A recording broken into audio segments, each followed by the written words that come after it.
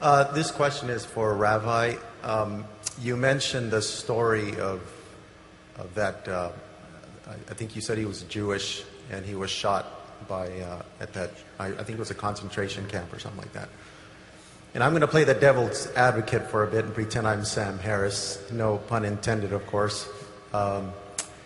You stated that God was watching. God watched the gentleman pull the trigger. If God was watching, why didn't he make that trigger not work? Why didn't he make that poor individual just pass out while he was digging the grave? Okay. I believe Sam Harris would ask that type of question and demand an answer. Yes, I appreciate that question.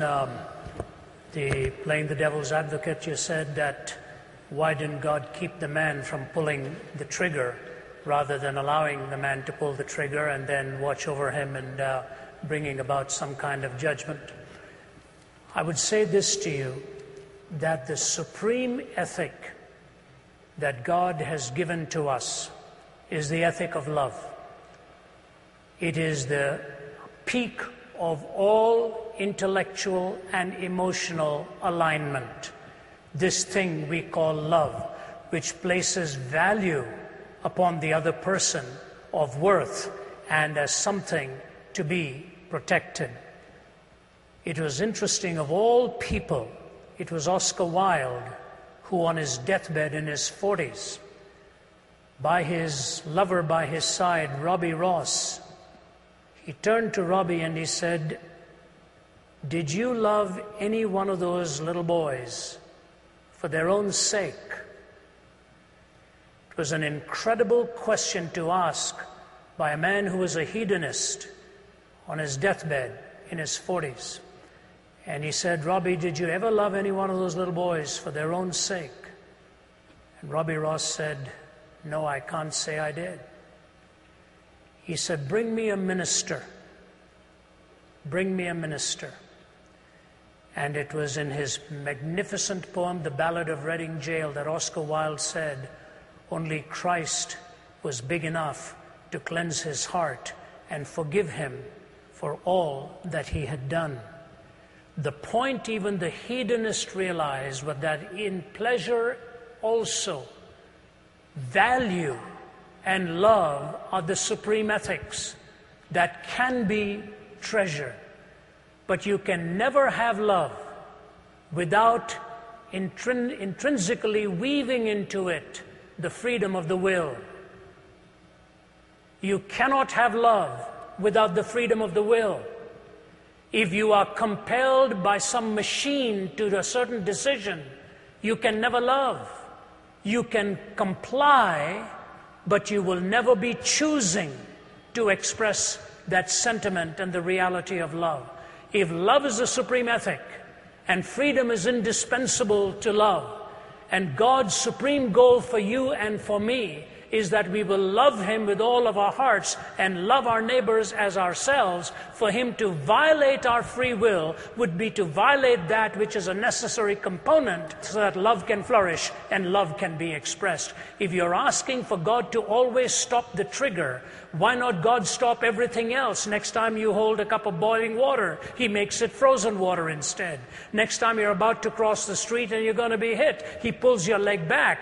What you're asking for is a different entity than humanity.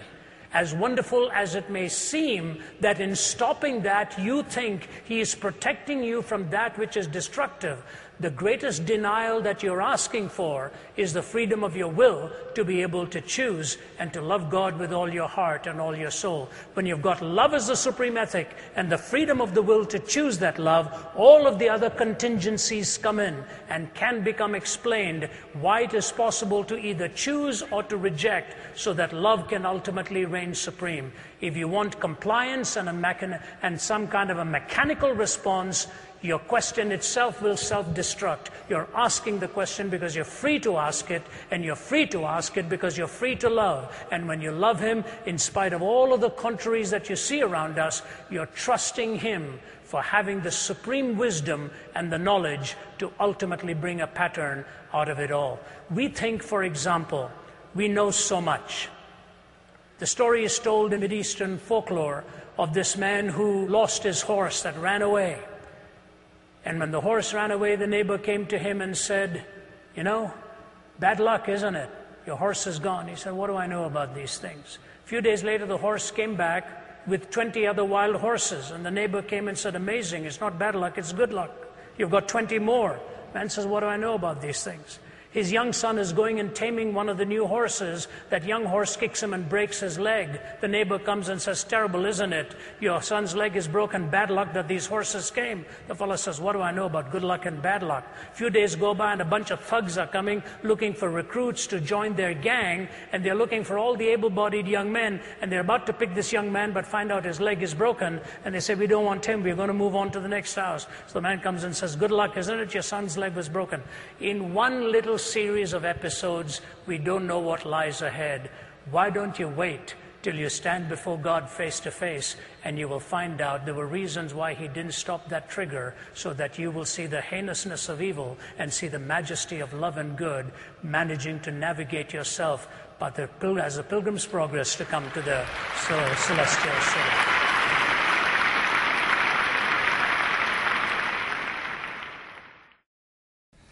You spoke of the exclusivity of Christianity and the notion that we can only truly come to know God through knowing Jesus. I'm sure in your travels you've been to many places where a lot of the people haven't even heard of Jesus Christ, much less seen a Bible.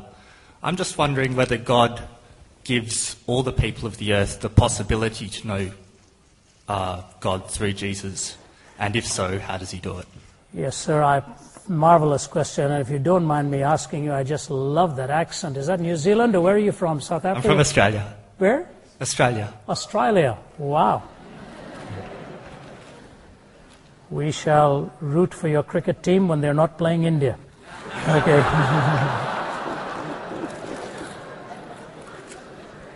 Thanks for asking that question, and I want to read something for you here. Please give me your name. My name is Kim. Here's what I want to read for you from Acts chapter 17.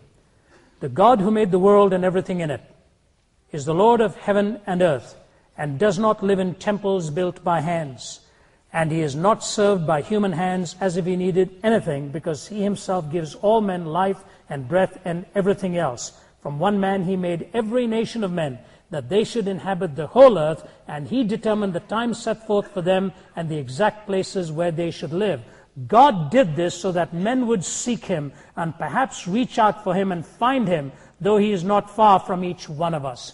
Your question is a very deep question which has been asked for many, many decades. I ask it as a proclaimer. Sometimes I go into a city or a place where people have not heard anything like what you're presenting. We hear them say that and so on. God reminds us in his word and in many illustrations of history that he is able to bypass even the human mechanism in order to speak to men and women. And he does this not only through public proclaimers. Now with the television and media and the written page and all of that, people can read about him in various places, never having heard a preacher or never having come into contact with the church or whatever.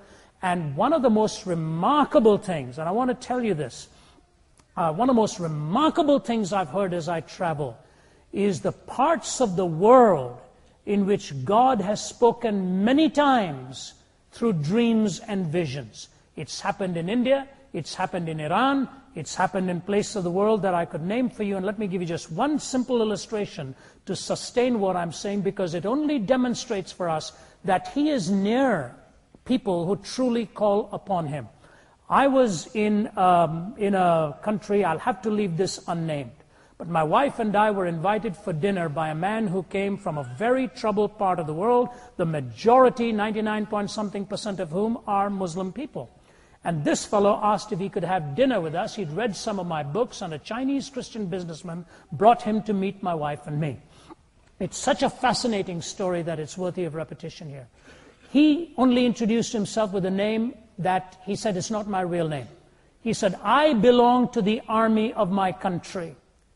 I have been trained to kill without feelings." So that was my training. My brother is a general in that army. He said, Mr. Ravi, for 7 years in a row every night, I had a dream of Jesus. 7 years in a row every night. He said, I was in this army where I was trained to kill, and the other thing I did was learned how to make false passports. That's all I did. Kill people at certain orders, make false passports so people to get into other countries. And as he started talking, I said, by the way, how are you here? He said, I make passports. Don't ask me any more questions. And we continued to have dinner. He said, 7 years in a row I had the dream, and my mother told me, get out of here or your brothers will kill you. He said, I'm not going to become a Christian. She said, that's all right. You're having this dream. They'll see what's going to happen. You get out of here. He said, I left there, and I have arrived here, met this Chinese businessman. He talked to me. We became friends. He said, I have committed my life now to Jesus Christ. He was in a seminary in this country, preparing to go back. He said he'll have a passport when he needs it, to go back and re-enter his country and begin to preach out there. So my wife looked at him and said, what has been the biggest difference since you came to know Christ? He said, I don't have that dream anymore. 7 years in a row he had that. So Jim, the question is a profound one, but I truly and sincerely believe what the Bible says. You shall search for me and find me when you shall search for me with all your heart. It is not the volume of content that you need, as much of the intent on your heart that cries out and says, God, I need you, save me. And I believe he reveals Christ to you, principally through his word, or through some other person, or through a vision, or through a dream, and brings you to himself. There's a book written called Persian Springs, which counts 12 different testimonies in the same way that I've given to you. If you go to Taylor University in Indiana today, there's a big hall there called Sammy Morris Hall. It was an African youngster by the name of Sammy Morris, living in a village, who believed there was an answer to Christ through God, to God, but he didn't know the name. He got onto a ship, arrived in New York, and went to went into a church. They introduced him to Christ. He became a famed preacher, a committed preacher to his own people. Today that hall in Taylor University is named after Sammy. So I just say to you that as rich a question as it is, God has ways of reaching people, and I truly believe the judge of all the earth will do right. To whom much is given, much shall be required. And I think God will judge you in the light of what he has revealed to you and what you know to be true. One more, sir. Go ahead. Yeah. Jesus spoke in a lot of parables, which in my culture, in my world, because I'm Arab, we're accustomed to that. Yes, but sir. Parables are too abstract. You can't take that to the bank. Parables are not the law. But, you know, all the thing that you just mentioned is the reason why there are 1,001 churches and denominations around. Okay. The Christianity is not united, and I think that's why. You know, I appreciate what you're saying, and I think there's a lot of truth in what you're saying, but you're forgetting an awful lot too. There are scores of Islamic sects as well. Scores of them. The first 3 caliphs were murdered, assassinated. Why? 2 of them were by counter-Muslims. So you've got the Seveners and the Twelvers and the Ismailis and the Ahmadiyas and the Shiites and the Sunnis and the and on and on and on. So let me finish. So my point to you is, your point is well taken if you understand one thing, that ultimately you and I are not Christians by the denomination or the abomination we belong to. We are Christians by becoming followers of the... what's your name, sir? My name is Hani. And I'll be glad after the meeting to stay and talk to you. I saw you here, and I appreciate your questions. You know, this is so interesting, born and raised in India. I used to hear this all the time. This is what I also said.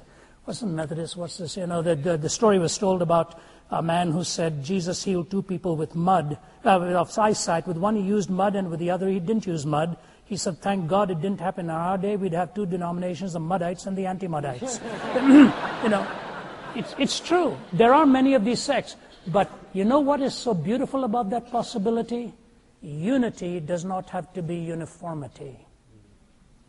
What ultimately defines whether you're a Christian or not is not what denomination you belong to, but whether you know Jesus Christ in your heart as well. And that you can come to know too. But thanks very much, and we'll see you after the meeting. Yeah. Yes, sir. Let's leave aside Christianity and historical examples for a second. All night you guys have been grappling with issues like morality and, you know, what is right, what is wrong, and meaning. But my question is simply, why are you so afraid of subjective moral reasoning? I mean, do you think that we're all just going to start raping and pillaging just because we don't have a book to tell us what to do? I mean, are you afraid of that? Like, I'm not, because that's not going to happen. And yeah, Nazis were bad, but there were Christian Nazis and there were atheist Nazis. So I don't see... What are you so afraid of? Do you lock your door at night? Yeah. Sure.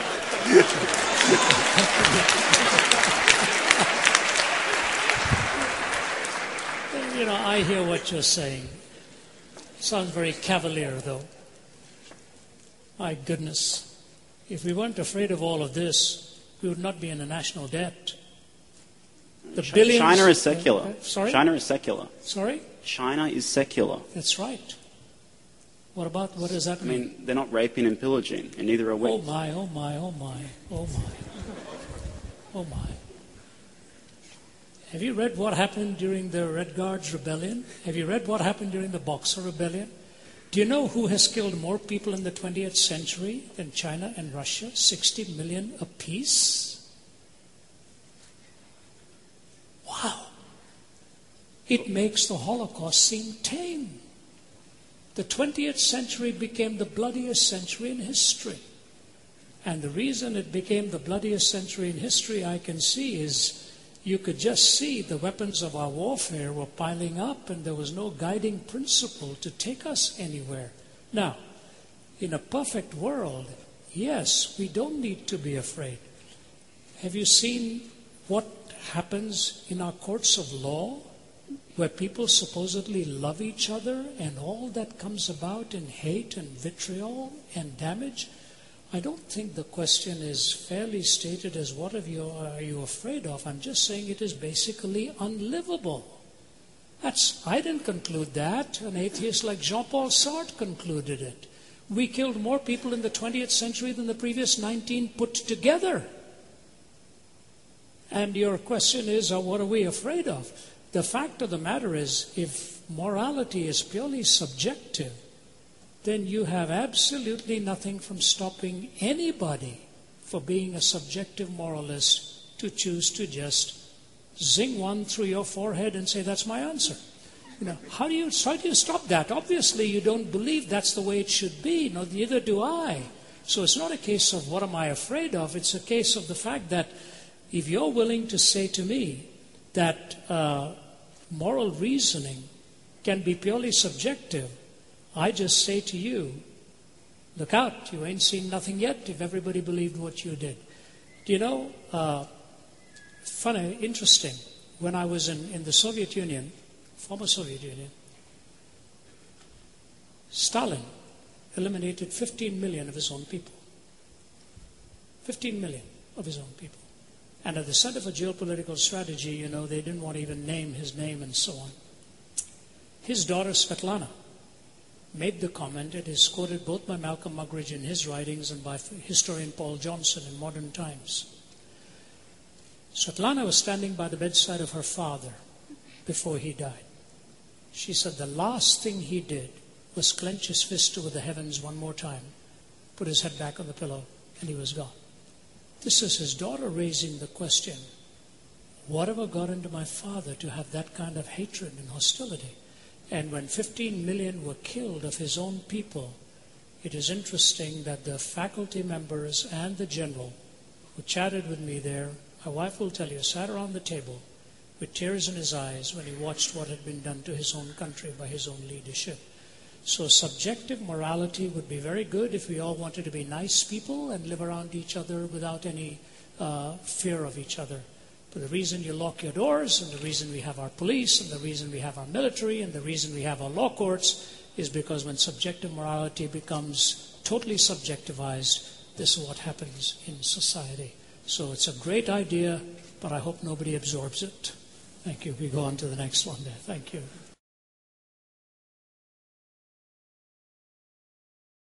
Once in a while, I get people that claim they don't believe in evolution. And my response generally is, why not? Really, why not? You guys believe 20 billion years ago there was a Big Bang where nothing exploded and produced everything. 4.6 billion years ago the Earth cooled down, made a hard rocky crust. It rained on the rocks for millions of years, turned them into soup, and the soup came alive 3 billion years ago. Found somebody to marry, and something to eat, of course, and slowly evolved into everything we see today. There are some lies in our science books. Taught it for 15 years. Even though I'm not teaching it anymore, I still like to study. It's so many neat things to learn. We're going to cover some of that tonight.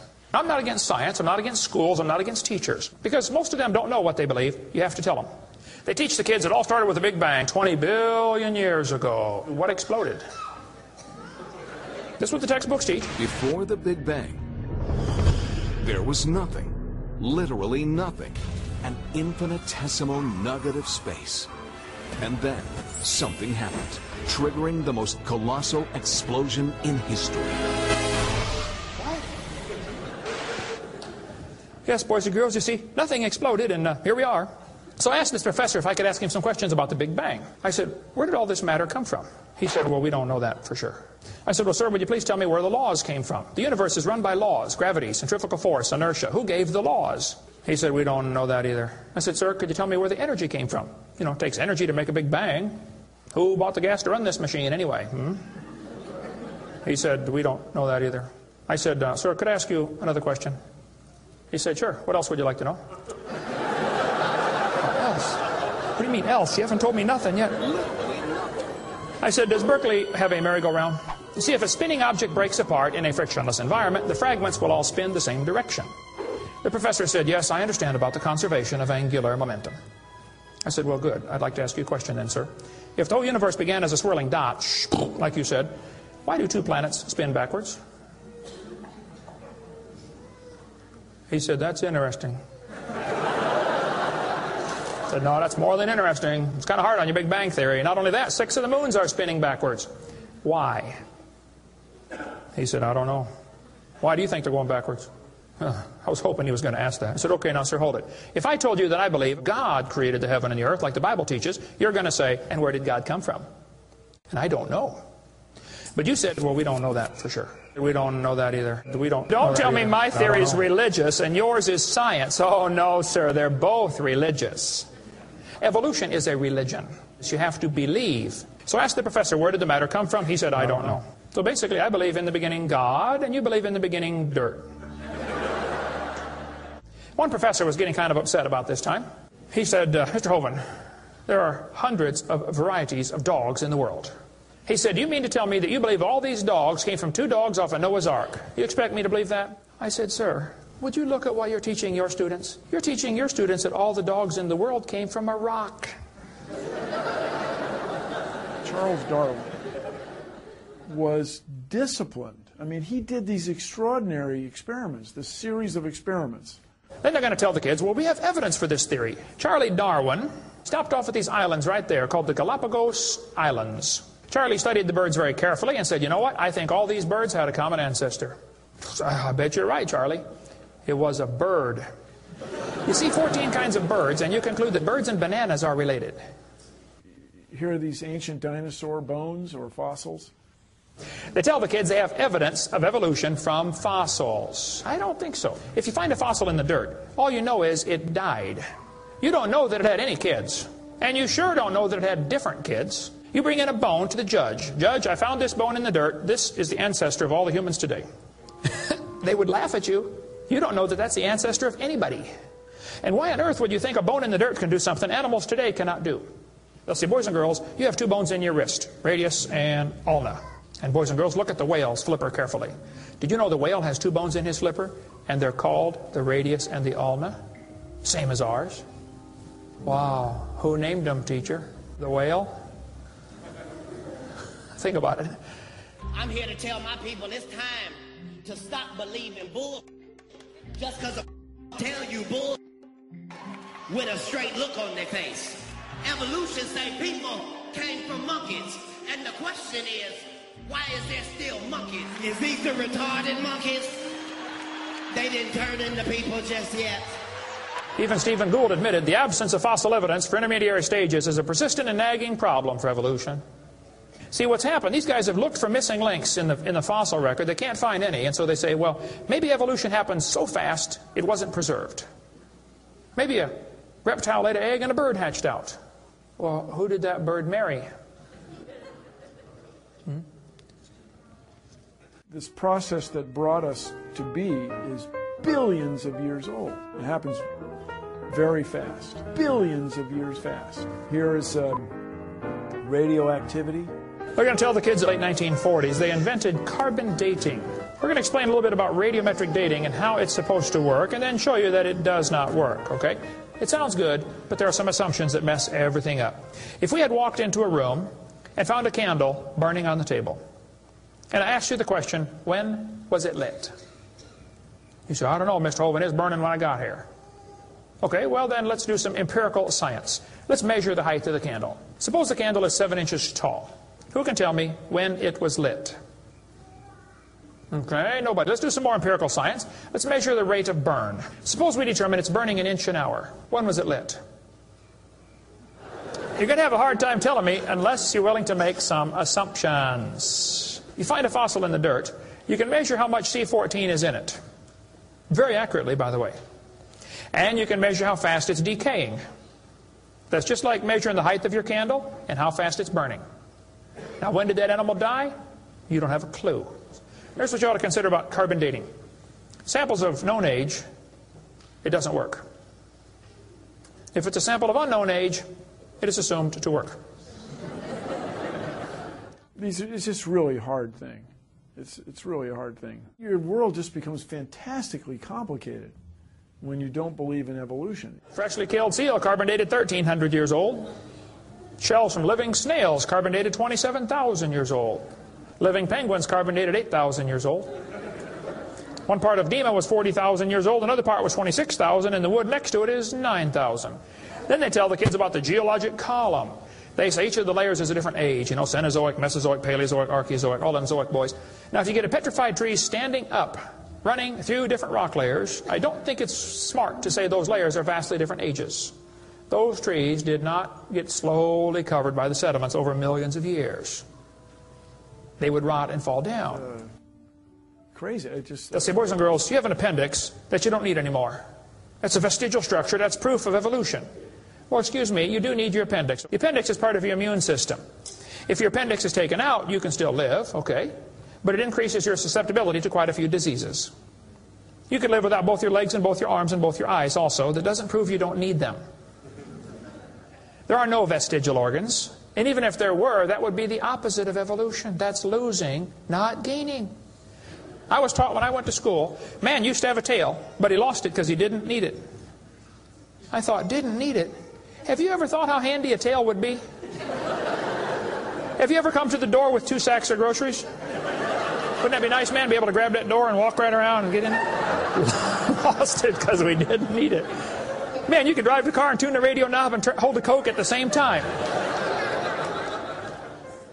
What we're finding is that natural selection seems to be an incredibly important factor in generating new species. Natural selection, the key evolutionary mechanism Darwin identified. The bad designs get eaten by the good ones, and so all you have is good ones. Why is there still monkeys? Natural selection doesn't cause any evolution. It makes sure the bad ones don't survive, but it's not going to change it to something else. That's what evolution is. If you worked in a factory that produced cars, and your job was to check for defects, and you caught every single mistake, and you rejected it, how long would it take that process to change the car to an airplane? You say it'll never change it. That's my point. The students are taught we have evidence from development.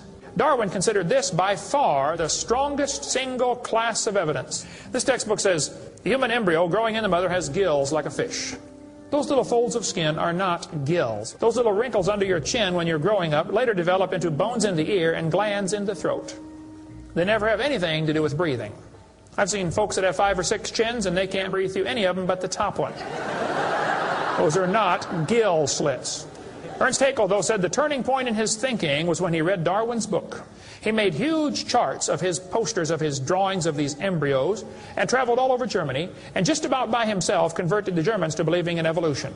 Haeckel took a drawing of a dog and a human embryo and he changed them to make them look exactly alike. On top are Haeckel's fake drawings. Underneath are actual photographs of what he claimed he was drawing a picture of. Now, either he's a lousy artist or he's a liar. Well, it turns out he's a liar. He was convicted of fraud by his own university, proven to be a fraud. But guess what? Haeckel's fake drawings are still used in textbooks in your state right now. It's only been proven wrong 125 years ago. I know it takes a while to get textbooks up to date, but that ought to be plenty of time. Adolf Hitler said, "You let me control the textbooks, I'll control the state." Watch this sentence here carefully. Some kid's doing this for homework tonight. Boys and girls, do you think humans are still evolving? Now, what kind of question is that? Doesn't that question assume that evolution has happened? What if a kid doesn't believe in evolution? How's he supposed to do his homework tonight? That question does not teach him how to think critically. That teaches him what to think, not how to think. And when the kid gets done with this course, he's going to think he knows how to think. But he doesn't. He knows how to be told what to think. Brainwashing at taxpayer expense. They want to use my tax dollars to teach that to your kids in our schools. If you want to deny evolution, that's fine. But don't make your kids do it, because we need them. And that's where the problem comes in. Okay? If you want to believe in the Big Bang, just enjoy yourself, but keep your religion at home. The Russian atheist astronomer came to America and spoke at one of the universities, and he started off his speech. He said, "Folks, either there is a God or there isn't. Both possibilities are frightening. If there is no God, we're in trouble. We're hurtling through space around the sun right now at 66,000 miles an hour, and nobody's in charge." That's a scary thought. But if God made the world, He owns it. That means He makes the rules. You see, if there is a God, we better find out who He is, and find out what He wants, and do what He says. Malcolm Muggeridge said, "I am convinced the theory of evolution, especially the extent to which it's been applied, will be one of the great jokes in the history books of the future." It's a joke. And it would be a joke if it weren't for the tragic results. How many kids are taught this thing every day and believe it, and it destroys their faith? Find you something to believe in. Whole thing, who do you even pray to? Nobody. Hey, if you died today, where would you go? You ought to think about it, because you will be dead for a long time. Doesn't matter how long you live, you're going to be dead longer than that. You know, George Washington died 200 years ago, and he's still dead. How much longer does he have to go? You're going to be dead for a long time. All you get in this life is a little bitty dash between two dates. Just a little, and it's gone. What are you going to do with your dash? Where would you go if you died? Now, if you're not sure you're going to heaven, you ought to give your heart to the Lord and get saved. Say, "Lord, you may have it," the whole thing. If you are saved, you ought to find something to do for the Lord. And you ought to quit worrying about getting a fancier car and a fancier house and start worrying about who's going to heaven or hell. Maybe God gave you that good job so you can give some money to missionaries, not so you can build a bigger, fancier house. God loves you. God has a plan for your life. And if you don't want it, well, that's your business. But the devil is laughing at you for believing in that. To Dr. Richard Lumsden, former professor of biology at Tulane University and Medical School, and the former dean of the graduate school, evolution was science, whereas creation was merely religion. And he taught as much to his students. What I would try to get across is that science is science. Science deals with the real world, with real phenomena. We don't bring into such discussions inferences of supernatural.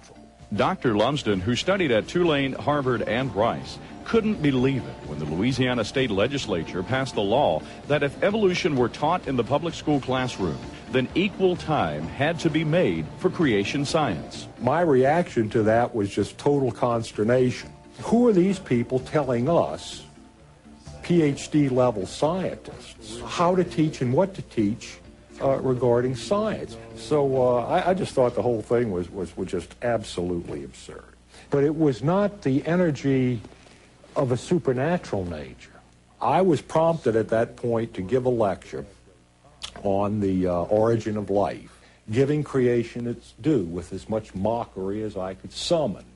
Truly, in the beginning was the Word, but the Word was hydrogen. After that class, one of his graduate students came up to him and said, "Great lecture, Doc." Well, that got my attention. Flattery always did. And she said, "But I have some questions." And indeed she did. She had a legal pad, and I could see line after line after line after line. So they had an appointment, which ended up lasting longer than anticipated. The appointment also ended up changing Dr. Lumsden's life. Now, I'm not trying to challenge anything. I just want to get my science straight. That's fair enough. Okay. That's fair enough. Last month, you taught how mutations were genetic disasters. How by natural selection can they randomly produce new and better structures? That's a good question. Good question. I'll probably have to think more about that. Okay, well, aren't the odds of the random assembly of genes mathematically impossible? You've had your share of mathematics. Let's see if we can't figure that out. Not only were we talking about a mathematical impossibility, we were talking about a physical and chemical impossibility, which gave me pause. Genes, that might be 10 to the 200th, 10 to the... Those are pretty formidable odds, aren't they? Mm-hmm. But the fact remains is that we're here. And in reality, the only way we could have gotten here is through the evolutionary process. So the fact that we're here really proves evolution, doesn't it? And these are the events, molecular events, genetic events, that were mechanisms part and parcel of the evolutionary process. I could buffalo a student when I felt myself get a little bit in trouble, okay? I'd had a few years' experience at this, okay? It's a trade secret. But for the first time maybe in my life, in explaining various facets of evolution theory, I began to listen to what I was saying. And what I was saying wasn't making very good scientific sense. Where exactly in the fossil record is the evidence for progressive evolution, the transitional forms between the major groups? You know, most of them, come to think of it, are fully formed kinds in their own right. This conversation with the young lady went on for approximately 3 hours, during which time, again, we entertained these questions, and the whole time I'm answering, I'm listening to my own responses and trying not to betray this to the student. Was rapidly concluding that this is not making good scientific sense. What I'm telling this young lady and what I told the students this morning is not good science. And so far, I guess we just haven't been lucky enough to pick up the critical evidence. It dawned on me right then and there that evolution was bankrupt as a scientific theory. Well, if that were so, if life did not originate by a naturalistic, materialistic, spontaneous process, what was the alternative explanation? Oh my God. And I said it then, not in blasphemy, but in awe. What happened that afternoon was, first of all, a mortal embarrassment to me as a professor. Professing to be wise, the professor was made a fool. And then secondly, with the realization that, hey, God exists. And God created, was that experience of fear. Now that's enough to turn a corner in anyone's life. After much study and soul-searching, Dr. Lumsden became a creationist first and then a Christian. One event led to the other, and the culmination was finding myself before saving altar, on my knees, at stiff-necked, broken, in obedience, asking Jesus to come into my life, to be my Lord and personal Savior. Today, Dr. Richard Lumsden, former evolutionary professor, is a committed creationist because of the scientific evidence. He has since openly debated evolutionists.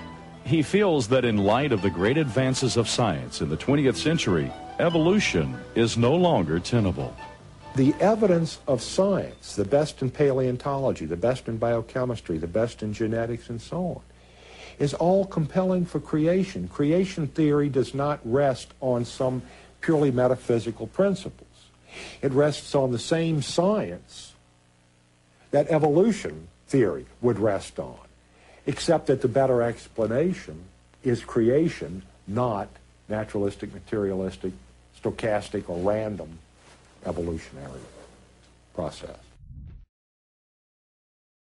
My question is, if humans and life were intelligently designed, then why do our bodies not show intelligent design so much as they reveal the evidence of evolutionary ancestry? I'm glad he's here. Well, this is going to keep us till after midnight, ladies and gentlemen. Bye. So I'm going to try and go to the heart of it.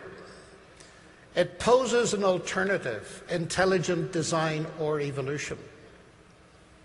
Now, evolution is a mechanism which consists basically of two things, natural selection and mutation. If you look around this room, you'll see we don't all look the same.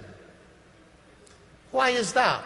Well, there's been a good bit of selecting going on. And there are also mutations from which we all suffer. We're different. So that mechanism does something. That's not controversial. Some of what Darwin observed was brilliantly observed. But now the confusions begin. Richard Dawkins, in his book The Blind Watchmaker, said that evolution is the explanation for the existence and variation of all of life.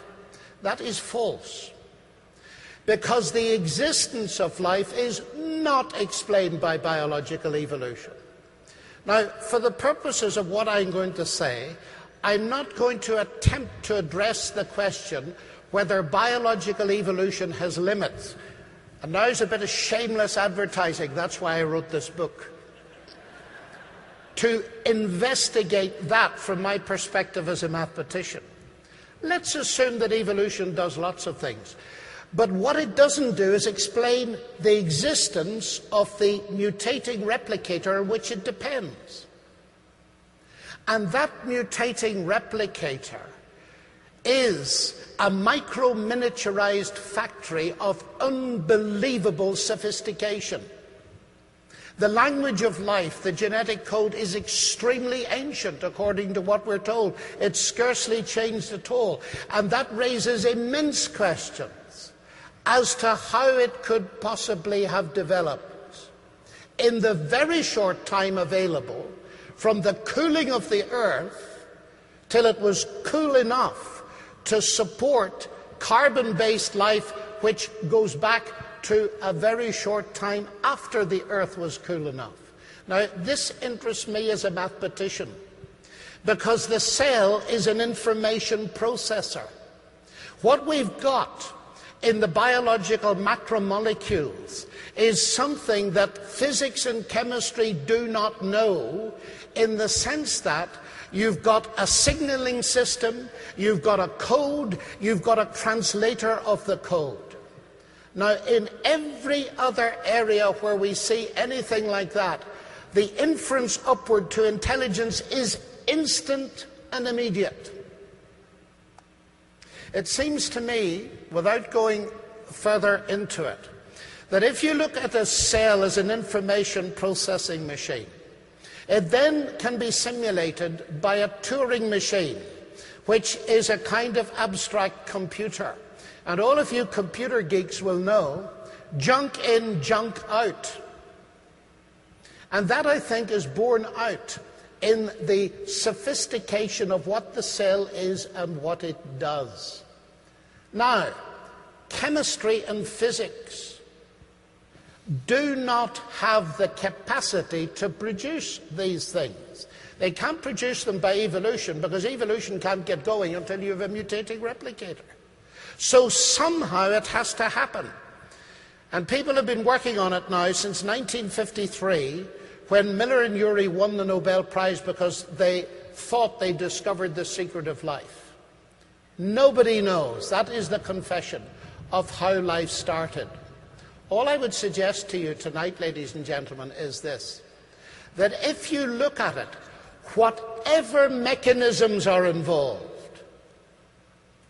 the very nature of the entity that we have now come to understand is part of the carrier of life. The thing that it seems to me to instantly shout at you is that whatever else is involved, there is a designing intelligence behind it. You see, what we've got is a choice. It's between in the beginning were the particles and energy, and somehow they came together to produce elements, which somehow came together to produce macromolecules, which somehow came together to produce life, which somehow came together to produce consciousness, which somehow came together to produce morality, which sometimes came together to produce the idea of God, because God doesn't exist. Or you have in the beginning was the Word, and all things were made by him. That is, mass energy are not primary. They're derivative. And that makes sense. Isn't it fascinating that the longest word we know has been given to us in some of our lifetimes, and it's the genetic word that determines the human genome? We recognize instantly that short words are the product of intelligence. What keeps us back from recognizing that the long words are not products of intelligence? Could it be a prejudice that the solution has got to be an unguided naturalistic process? Why is there such pressure in that direction? Because, ladies and gentlemen, if life did not start by an unguided natural process, that is the end of materialism as a philosophy. And that's a very high price for some people to pay. Thank you.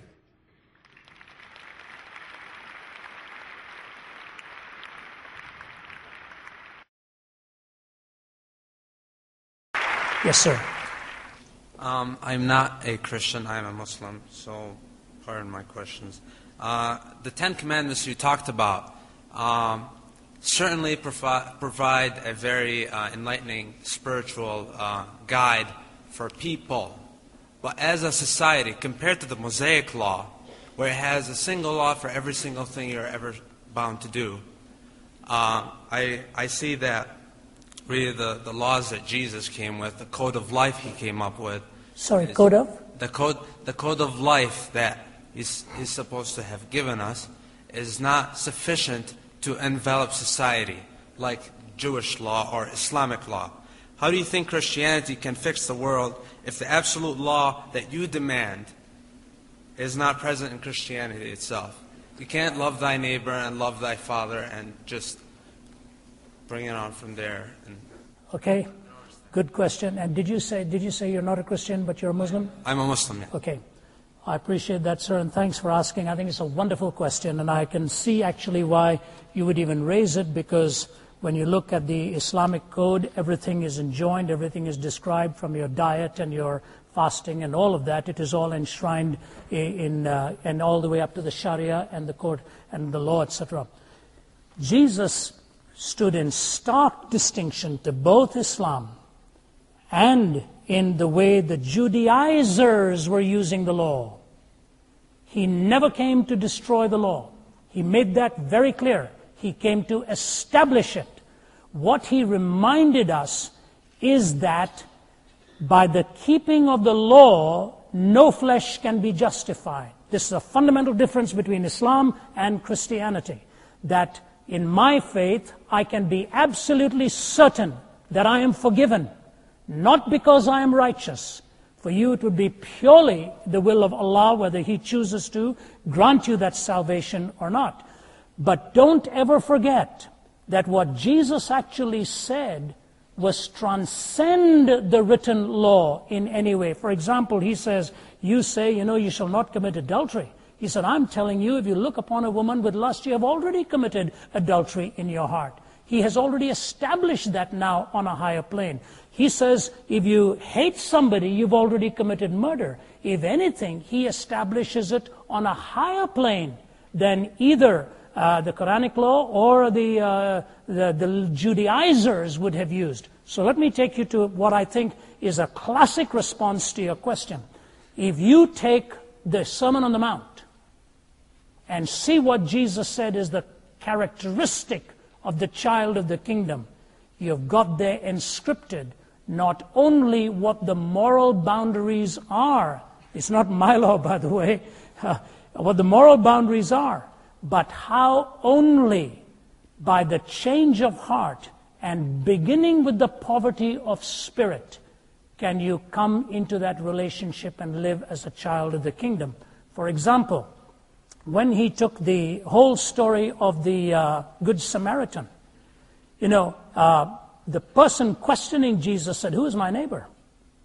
Did you notice? Do you remember how Jesus answered that?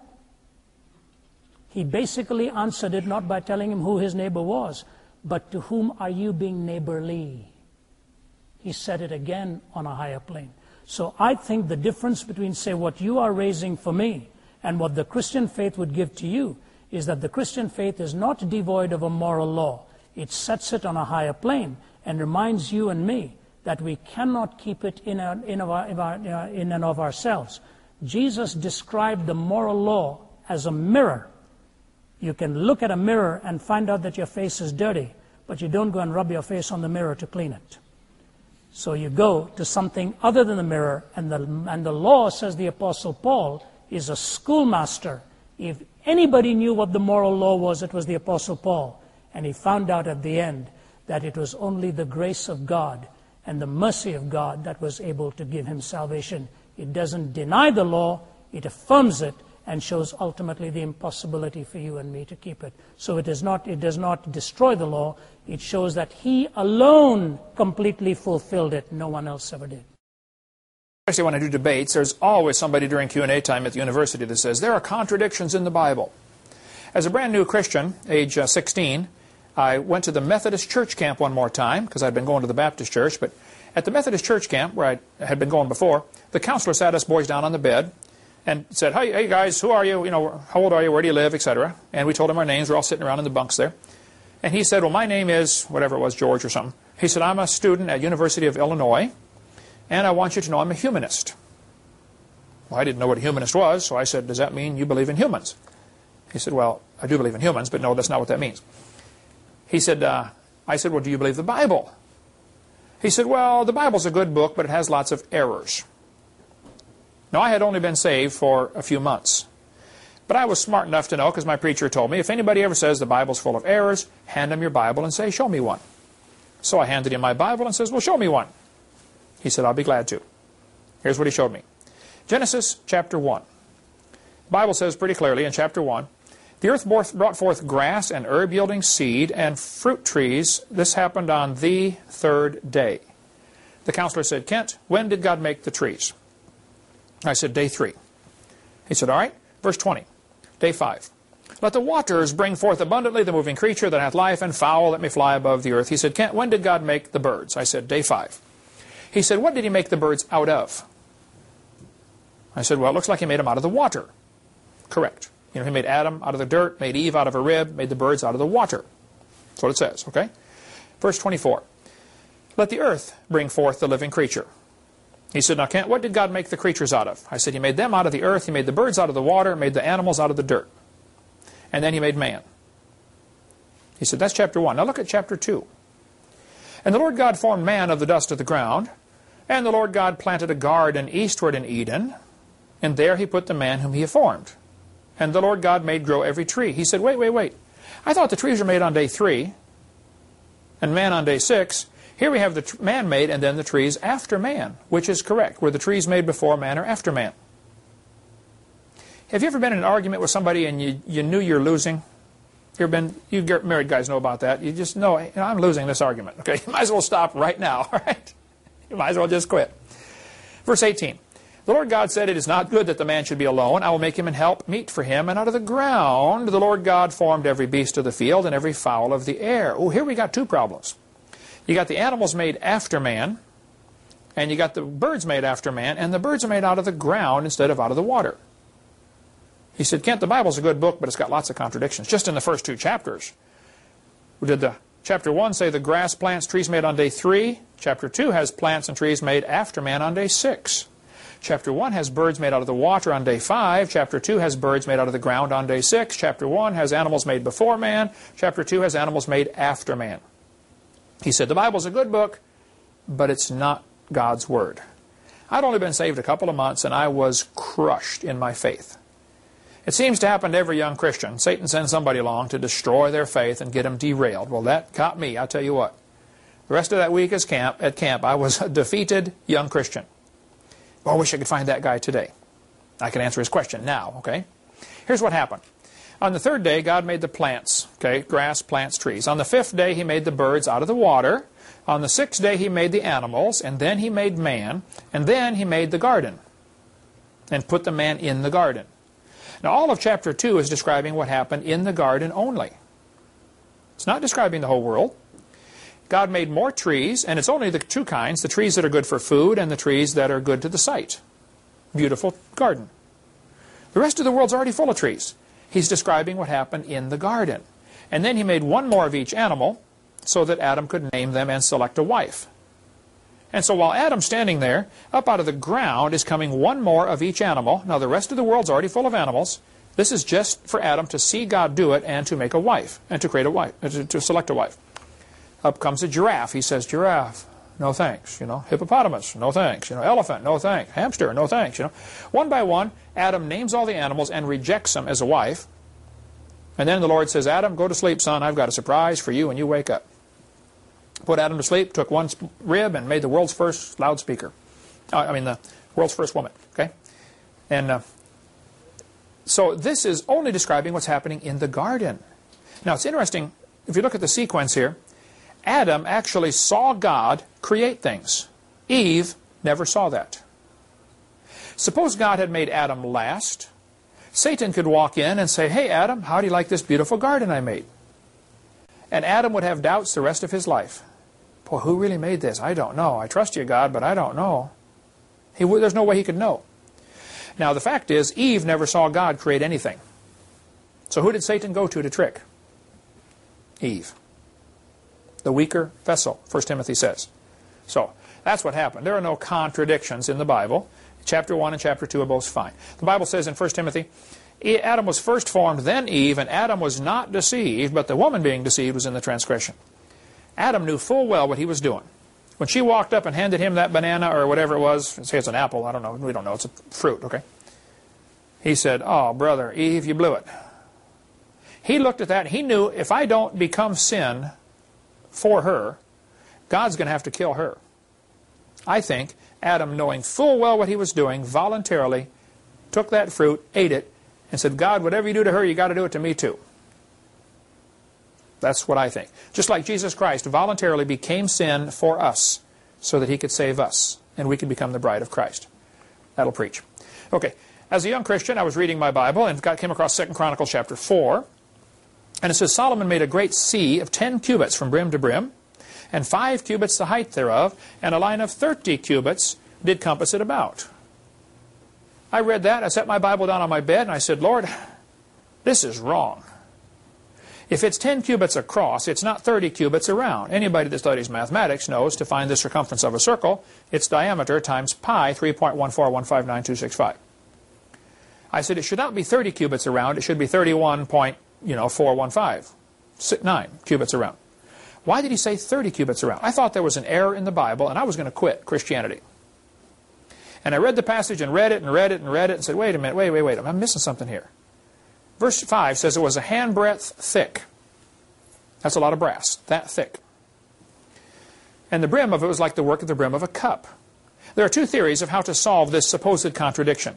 One theory says it was 10 cubits outside to outside, not counting the thickness of the brass. Now that'll work. If you take 10 cubits, elbow to fingertip, subtract 2 handbreadths, and calculate backwards, you get a value of pi for the inner circumference of 3.14159. It'll work fine. You can give it a try. The other theory is that it says it had a brim like a cup. The bowl went up and had a brim coming out. So it's 30 cubits around the bowl, but 10 cubits across brim to brim, counting the little lip sticking out, like most cups are bent out just a little bit. Either theory would probably solve the problem. No, there are no contradictions. So 1 Kings says, Solomon made this molten sea that held 2,000 baths. A bath is about 8 gallons. Yet 2 Chronicles says it held 3,000 baths. Well, was it 2,000 baths or 3,000 baths? By the way, 3,000 baths, 24,000 gallons, is a small to mid-sized swimming pool. Okay, it's the kind you put in your backyard. That's a 24,000 gallon pool. That's a lot of water, or oil, or whatever they're going to put in this thing. Well, 2 Chronicles says it held 3,000 baths. 1 Kings says it contained 2,000 baths. Is that a contradiction? No, it's not full. It's 2/3 full, okay? It could hold 3,000, but it's only got 2,000 in it. How many horses did Solomon have? This is a contradiction the atheists always bring up. 1 Kings says Solomon had 40,000 stalls of horses for his chariots and 12,000 horsemen. 2 Chronicles says Solomon had 4,000 stalls for horses and chariots and 12,000 horsemen. Well, which is it, 40,000 or 4,000? Now, we sell on our website the Defender's Bible by Henry Morris. I love Henry Morris and the Defender's Bible. He's a good personal friend of mine, and his son John Morris, good friend of mine. Love what they're doing. In the Defender's Bible, he's got a footnote right here that says this is a copyist error. He says this number is given as 4,000 in 2 Chronicles. This is best explained as a copyist error. Well, I read that, and I wrote a letter to Henry Morris and said, brother, I love you, I sell your Bible, but I'm going to have to put a disclaimer in the front page. You have a mistake. Actually, quite a few mistakes in your footnotes. And so I have a one-page disclaimer that goes with our Defender's Bible that we sell. They've got a stack up in shipping if you want to read it. That says, we love Henry Morris. He's got many good notes in here, but like anything, you got to eat the meat and spit out the bones. He's wrong about this one. There is not a copyist error. Both of those verses are absolutely fine. Read them carefully. Solomon had 40,000 stalls of horses for his chariots. Does that tell me how many chariots he had?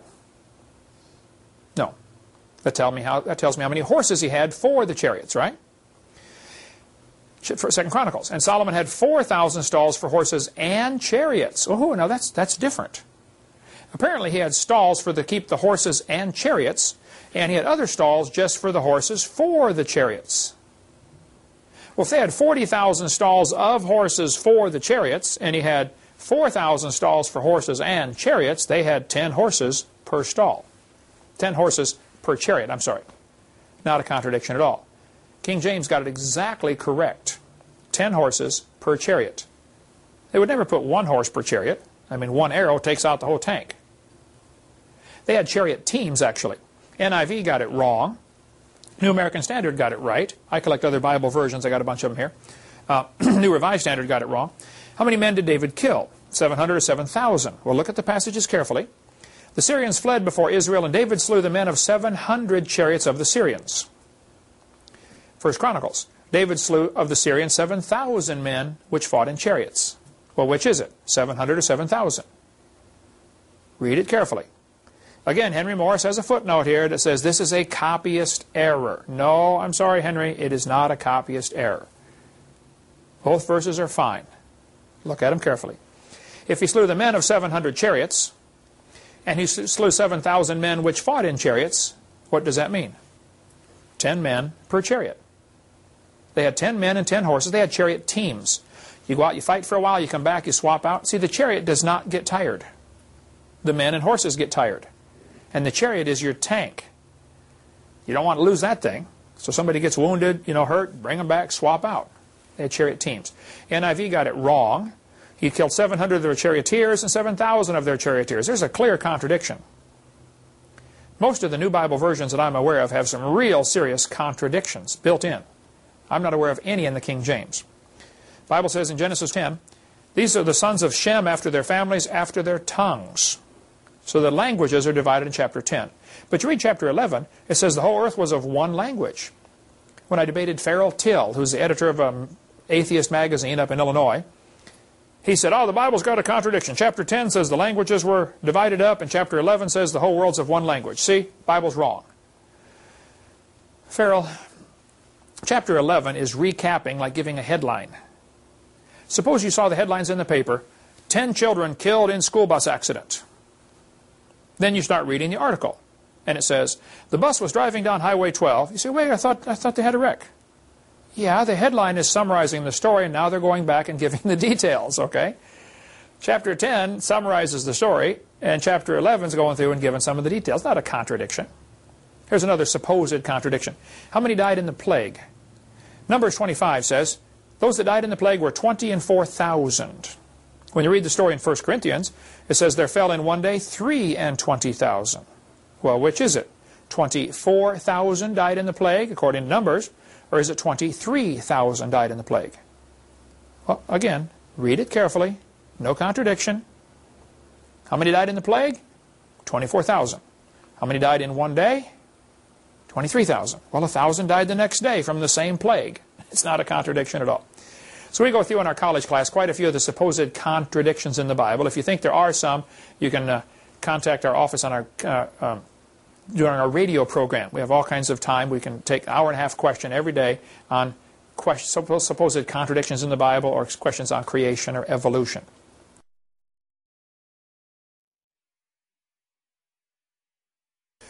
Another contradiction people often ask about is, isn't the word Easter in the King James Bible an error? Didn't they make a mistake here? Every other version of the Bible, and I've got a whole collection of them here on the table, they use the word Passover in Acts chapter 12, verse 4. You look up Acts 12:4, and they say, after Passover. King James says after Easter. Well, let's read the passage and see what the truth is, okay? Now, about that time, Herod the king stretched forth his hands to vex certain of the church, and he killed James, the brother of John, with a sword. And because he saw it pleased the Jews, he proceeded further to take Peter also. Then were the days of unleavened bread. And when he apprehended him, he put him in prison, delivered him to 4 quaternions of soldiers, intending after Easter to bring him forth to the people. Is Easter a mistake? All the other versions say Passover right there. Well, let's go back and study the original Passover.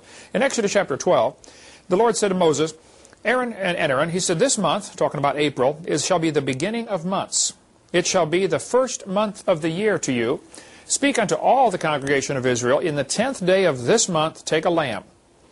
April 10th, you pick out a lamb, keep it up for 4 days. On the 4th day, April 14th, you kill it and you eat it that night. That was the Passover when they were getting ready to go out of Egypt. Okay. And then you put the blood on the 2 side posts and on the top of your door. It says, they shall eat the flesh that night, April 14th. Kill the lamb, put the blood on the door, eat the lamb that night. Verse 11. It's the Lord's Passover. Eat it in haste, have your shoes on, hold your staff in your hand. Jews today still go through this, every year they go through the Passover celebration. Amazing to watch. We did this as a kid. My mom had us do this several times. We loved it, okay? Verse 14. This day shall be unto you a memorial. You shall keep it a feast. Verse 15. 7 days shall you eat unleavened bread. Here's the sequence. 10th day, pick out a lamb, watch it for 4 days, make sure no blemishes. 14th day, kill it. That night is the Passover. The death angel passed over the children of Israel, if they had the blood on the doorpost. Eat it that night. For the next 7 days, you're going to be traveling around, running from Pharaoh, and so you eat unleavened bread. They had their kneading troughs, put the bread in there, but no leaven, wrapped it up, put it on their shoulder, carried it around through the wilderness, and ate unleavened bread for 7 days. That was the 7 days of unleavened bread. And they still today do that to commemorate the great Passover. It reminds them, so for 7 days they eat unleavened bread. Verse 17. You shall observe the feast of unleavened bread. 18. In the first month, in the 14th day of the month at even, ye shall eat unleavened bread until the 21st day of the month at even. Starting the 14th, for the next 7 days till the 21st, eat unleavened bread. Numbers chapter 28. The 14th day of the first month is the Passover. And the 15th day of the month is the feast. 7 days shall unleavened bread be eaten. So here's the sequence of events. The Passover was always at night on April the 14th. For the next 7 days, they ate unleavened bread that always followed the Passover. Now, there was a pagan festival of Ishtar, or Ashtar, or today called Ishtar, Easter. That was a pagan festival that always came near the end of April. And it was so many days after the first full moon, and they had all kinds of formulas to figure out when this day comes. And we still use the same formulas today to calculate when Easter is. But Easter was a pagan holiday to commemorate the earth regenerating itself. Things start to grow again. You got Easter lilies, and so that's why they have all kinds of regeneration symbolism in the Easter holiday. Easter bunny, like Playboy bunny, okay? All stuff on fertility symbols. Easter rabbits, the Easter eggs. Those are all symbols of fertility, and it is definitely a pagan holiday. Now, is it something worth fighting and beating somebody up over? No, okay? Christ did rise from the dead, and if you want to celebrate that day, that's fine. People get carried away over these holidays and go around, refuse to celebrate any holidays. I don't think you ought to do that. But you need to understand, Christmas and Easter both are pagan holidays, no question. That date anyway is. But I don't think it's nothing worth beating somebody up over. So, the feast days are never called Passover anywhere in Scripture. Peter was arrested during the days of unleavened bread. It says so very clearly in Acts 12, which means the Passover was already gone. Has to be. Herod wanted to kill him during his own pagan festival of Easter coming up in a few days. King James is the only version to get it right. Look at Acts 12 now, verse 3. Then were the days of unleavened bread. And when he apprehended him, he put him in prison, delivering before quaternions of soldiers to keep him, intending after Easter to bring him forth to the people. King James is the only one that got it right. And we'll cover more on that in a minute. The guy who invented the word Passover is William Tyndale. He made up that word, and he didn't use that word in Acts 12 and in his translation. And we cover more of that in our college class. How did King Saul die? This heretics will say, well, look, it's got a contradiction here in the Bible. In 1 Samuel chapter 31, it says, Saul took a sword and fell on it and killed himself. He committed suicide. He asked the armor bearer, hey, will you kill me? I'm wounded. The guy said, no, I'm scared. And so Saul killed himself. When you read chapter 2, this guy walks up to King David at the camp and says, hey, here's Saul's crown and his jewelry. You know, I killed him. Because he knew David and Saul were enemies. And the Amalekite said, I stood upon him and slew him because I was sure that he could not live after that he was fallen. Well, did he die by suicide or did he die by the Amalekite? There's no contradiction here. He died by suicide, and this guy's lying. He's hoping to get a reward. Hey, David, I killed Saul. Ha ha, give me my reward, please. David's reward was, I'm going to cut off your head, son, okay? So there's all kinds of supposed contradictions in the Bible, and we cover a lot of these in our college classes, or if you can call into our radio program. We'll just cover a couple more because we could spend forever on supposed contradictions. There's a book called The Errors in the King James Bible by Peter Ruckman. It used to be called Problem Texts. It's basically the same book with a different cover on it. But in here, he covers 500 of the supposed contradictions in the Bible. We've got about 90 pages of data on supposed contradictions in our website, on our downloadable section, on articles about contradictions.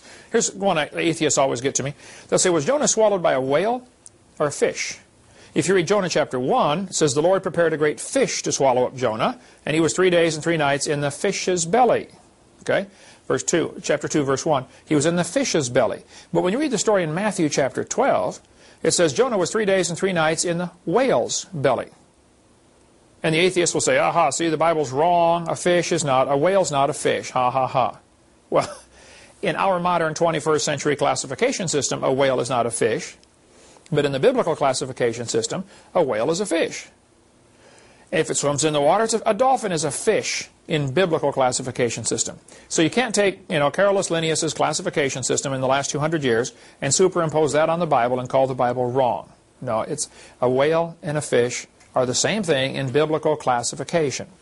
And we could talk about some of the little minor stuff. There's about 500 passages that people commonly say are mistakes in the Bible. And all of them are covered in Ruckman's book. He's a little rude, crude, and not necessarily mean about it, but he's right, okay? His logic is really good. This one, the atheists love coming up with this one. They'll say, well, do insects have 4 feet? And I say, no. Well, sort of. Because I know where they're headed with that one. In Leviticus chapter 11, it says, these may ye eat of every flying, creeping thing, the locust, the beetle, the grasshopper, but other flying, living things, which have 4 feet, shall be an abomination unto you. They'll say, see, insects have 6 legs. Everybody knows that. Moses must have been stupid, or there's a contradiction in the Bible. Well, I'm sure Moses saw plenty of insects during his life, and he knew about the 6 legs. Why did he say 4 feet? Well, insects do have 6 legs, according to our way of thinking. We have a model here of a giant, this is a giant mosquito, okay? Somebody made for us out of copper pipe. And they say, see, it's got 6 legs. Well, sort of. Spiders, do they have 8 legs? Well, we better be cautious here how we define this. If you look at the Bible carefully, you'll see in the book of Proverbs, chapter 30, it says, the spider taketh hold with her hands. Could it be that 4 of them, which point backwards, are considered feet, and the 4 that point forward are considered hands? Just because we consider them all 8 legs doesn't mean the spider considers them 8 legs. If a spider is going to do something like, maneuver things around, it's going to use its hands. How about the mosquito? Does he have 6 legs or 4 legs and 2 hands? Just because he happens to walk on all 6 of them doesn't mean they're all legs. I don't think there's a contradiction in the Bible. If God is all-powerful, all-knowing, why would he still choose to create a world where it's going to fall apart and we're going to have atrocities like we have now when he knows that that's going to be the outcome of what we choose? Yeah. Okay, when you deal with the whole effect, which is what we are living in, whatever the cause, when we deal with the effect, what we have now, you have 3 or 4 possible options. One option is that it would have been better to have no creation at all than to have this one. Okay? Number 2, would it have been better if he'd only created people who would only choose good? Right? That's the second option. Number 1, no creation. Number 2, where we would only choose good. Number 3, where there were no such thing as good. It'd be better if he'd created a world where there was no such thing as good or evil, an amoral world. Or, as far as we know, the only other option is, or this world where there's a possibility of good and evil, knowing that we would still choose evil and all the entailments that you have mentioned here. So no creation, only good, no such thing as good or evil, or this particular world. It is interesting, when we raise the question, we metaphysically introduce a moral framework. Would it have been better? Would it have been better? Would it have been better? If it had been morally better, the only reason to justify the question again is that there is such a thing as good or evil. Otherwise, the question is moot or self-defeating. Now, since we invoke a moral framework, and you cannot invoke a moral framework in an amoral world, then the question is, what is the ultimate ethic? And the ultimate ethic, as I see it, is the ethic of love. And so this world may not be the best of all possible worlds, but it may be the best of all possible means to the best of all possible worlds. So I think that created order with the envisionment of love as a supreme ethic still makes the possibility the supreme ethic which the other 3 worlds would not have made possible at all. We're living in a world that's in deep trouble. Economically, politically, morally, spiritually. Richard Dawkins says he has 4 gaps he needs to fill, and then he'll fill up his philosophical framework. He says the gap is how life came from non-life, the gap of morality, the gap of consciousness, and the gap of sexuality. Pretty big gaps. God of the gaps has shifted location. He's got to fill it out there. The biggest gap you have to fill in your life is that of meaning and destiny. What does your life mean? What does it really mean? And what hope is there? Jesus said he would bodily rise from the dead. If he were a fake person, he would have said he'd spiritually rise, and that would be the end of it. You'd never be able to falsify his claim. But he said he'd bodily rise so that there'd be a material body of demonstration or a falsifiability if the body was still there. And he never rose. He was not fooling with you. He's not playing games with you. He changed my life on a bed of suicide, changed his life, changed his, and millions of others all over the globe. You come to him and ask him to reveal himself to you. He'll give you that meaning, that hope, and that destiny of what life is really all about. I spent a whole afternoon with one of the 4 founders of Hamas, Sheikh Talal. The Middle East is sitting on a keg that one is afraid might explode very quickly. The chief of intelligence of one country in the Middle East told me, I give this part of the world no more than 5, maximum 10, and it's over. Sheikh Talal and I were in conversation, and I said to him, Sheikh, in his home in Ramallah, very close to where you and I are sitting is a mountain. I said, 5,000 years ago, a man by the name of Abraham went up that mountain to express his faith. He was willing to sacrifice his own son, and God stopped his hand and said, no. And the sheikh nodded. I said, "You know what God said after that?" He said, "No." I said, "God said, stop, I myself will provide." He said, "Yes." I said, "Sheikh, very close to where you and I are sitting is a hill. It's called Calvary." I said, 2,000 years ago, God kept that promise and brought his own son and offered his son. I said, "Sheikh Dalal, until you and I receive the son that God has provided, we'll be offering our own sons and daughters on the battlefields of this world for power, position, land, and prestige."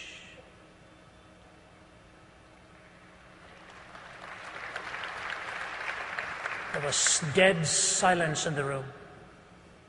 And I thought, brother, I've had it.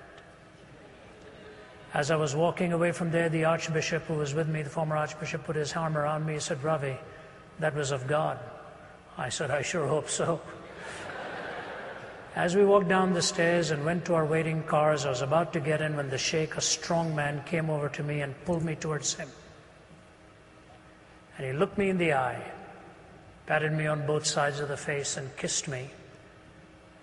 And he said, "Dr. Zacharias," he said, "you're a good man. I hope I see you again." I'm not asking you to take our word for it. I'm just asking you to check the scriptures. He gave his son so that you and I and our sons and daughters might live. The gospel is not nonsense. It's the most profound expression of what matters to us the most, our relationships. And you will never find that until you have found a relationship with God himself, who has made you in his own image to have communion with him and love and respect for your fellow human being.